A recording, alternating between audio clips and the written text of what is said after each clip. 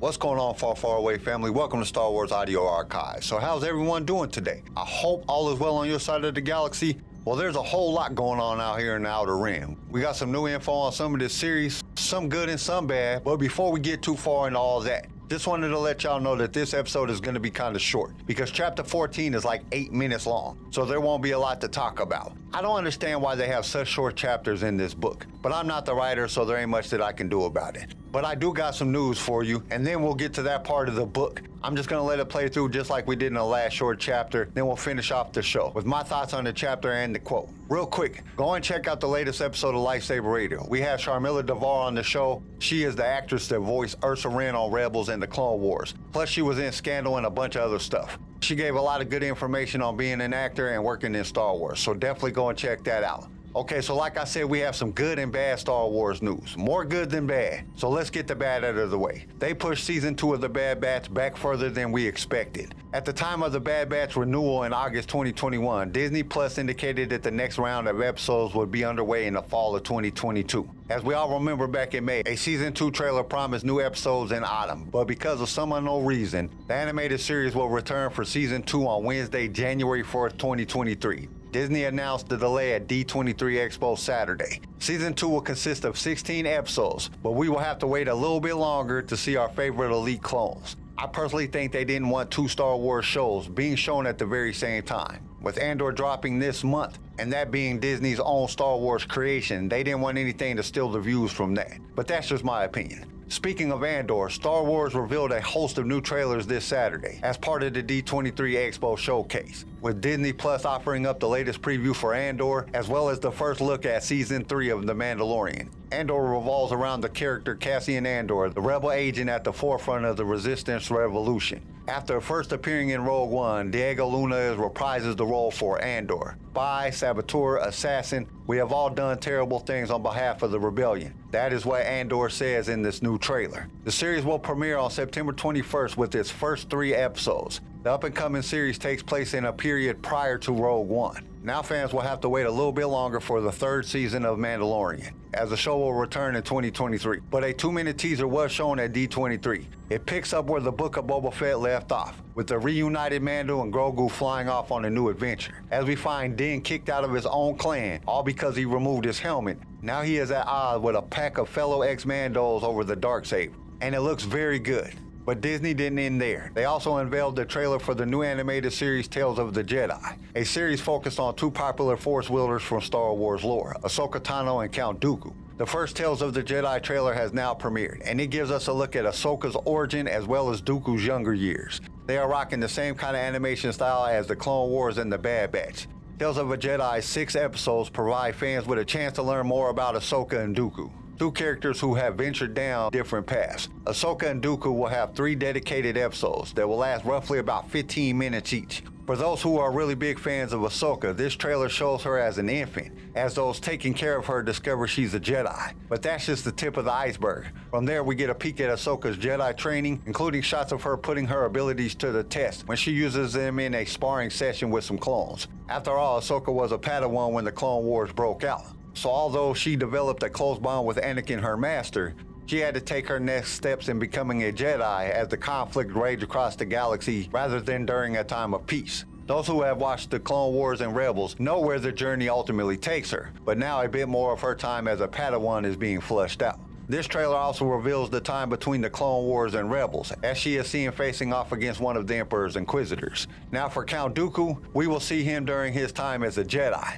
To put it differently, he is decades away from becoming a Sith Lord, but it looks like it will lay a little groundwork for why he ended up where he did. This portion of the series will also feature Mace Windu, a young Qui-Gon Jinn, but just like with the Ahsoka portion, there may be more fan favorites appearing in the Star Wars show. All 6 episodes of Tales of the Jedi will premiere on October 26th of this year. And now we know why they pushed back Bad Batch Season 2. They already had 2 Star Wars series running at the same time. But what I am super excited for is the Ahsoka series, because there was some stuff teased about that series at D23 as well, when Favreau and Filoni talked about the new series. As Favreau and Filoni saw Mandalorian as a testing ground for the character, just to see if the audience wanted more of her in live action. Filoni said the character has found new legs with the work we've been doing, because The Mandalorian really set it up beautifully. Both John and Kathleen praised Filoni's talent. Favreau called the new series Filoni's magnum opus, Ahsoka's first appearance in the animated series The Clone Wars, and hailed from the show's creator Dave Filoni. Season 1 of Ahsoka is nearly completed with production, and Dawson recently told The Hollywood Reporter that she is hopeful there will be a season 2.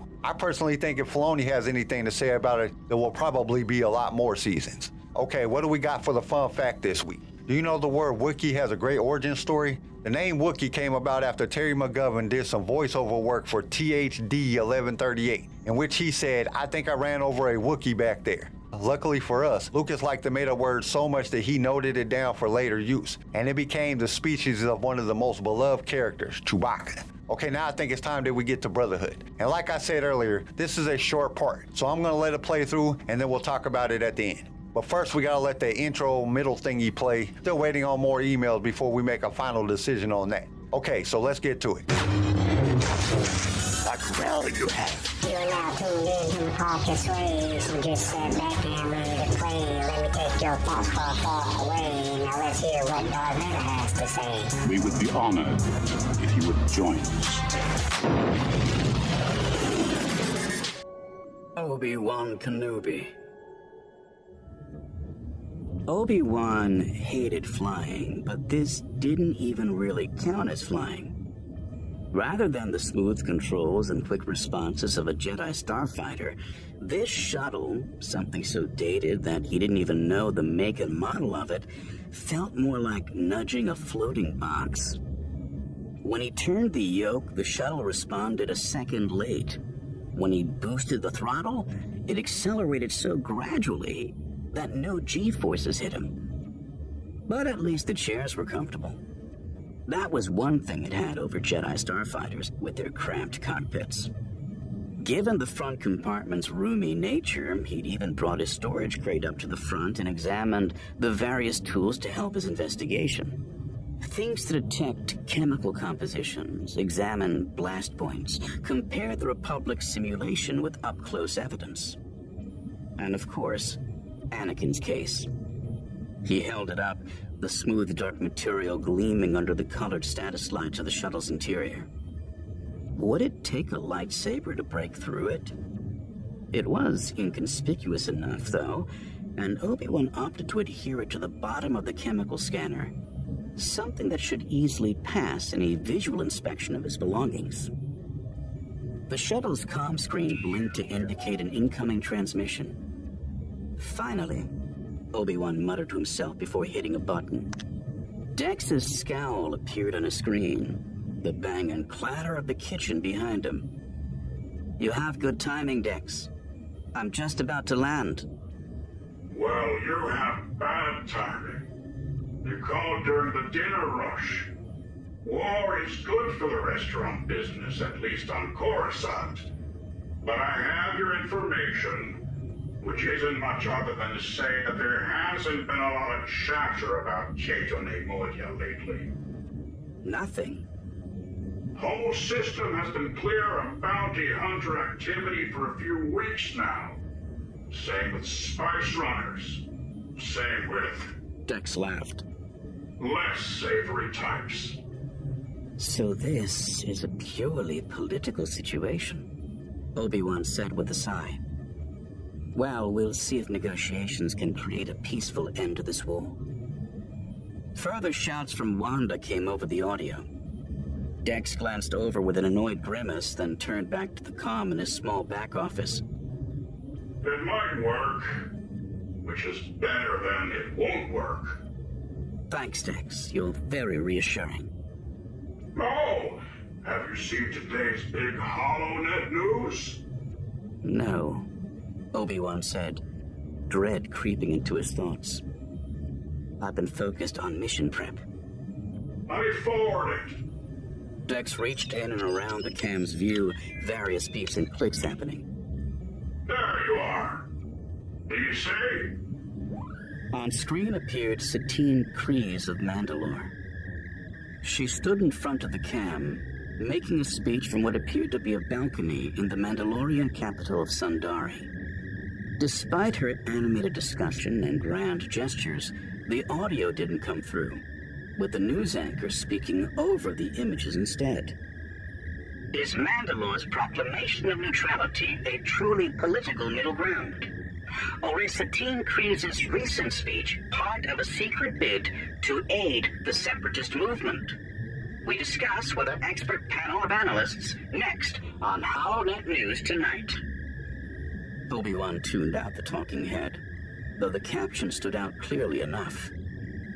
Mandalorian Duchess defies Republic in ongoing war. I see it, Obi-Wan said softly. She's recruiting systems to push for neutrality. It's not going to help things. Obi-Wan had kept tabs on the Duchess as anyone would an old friend, but especially one who rose to power in a political situation as volatile as Mandalore's. Yet most of those updates came in the form of reading summaries of speeches and governmental actions. He rarely saw Satine's face before his eyes, and doing so triggered a wave of emotions he recognized. The urge to dream of a different life, a different galaxy. But as he always did, he let the thought flutter away, evaporating before ever taking root. Still, he found himself shaking his head, long enough that Dex must have noticed, even with the shuttle's dated comm system. This is different. Mandalore's entire history has been based on warfare. Getting involved would undo all of the Duchess's work to create a new future for her people. I sense a little bias here. You're telling me that you wouldn't prefer Mandalore to be on your side for this? Dex cleared his throat. Or think about it this way. What if... I don't have time for theoreticals, Dex. One question, old buddy. How bad would it be if Mandalore joined the Separatists? Obi-Wan looked at the shuttle's computer. Its estimated remaining travel time to get into orbital range was 23 standard minutes. That's not a concern right now, and we'll address it when it happens. I should go, Dex. I have landing preparations to make. And I have dinners to cook. Don't get yourself into any trouble, Obi-Wan. Wanda can't fly out there to help you. Well, then I'll just have to have a cup of Java juice with her when I get back. I'll tell her that. See you when you return, old buddy. Dex nodded and waved his top left hand, and the screen blinked off, resuming a display of fuel and speed details. Obi-Wan wanted to meditate. Wanted a clear and level head to prepare for the formalities and negotiations ahead. But based on the flight time remaining, he allotted himself a few minutes to consider Dex's thought experiment. What if Mandalore came to the Republic's aid, and Obi-Wan had to work with Satine? Would that be a greater challenge than Mandalore pledging itself to Dooku? Obi-Wan let thoughts flow through him, dwelling on them enough to process, but without ever stewing on them. Though when he considered what might happen if, of all people, Anakin stumbled upon his history with Satine, he found himself smirking.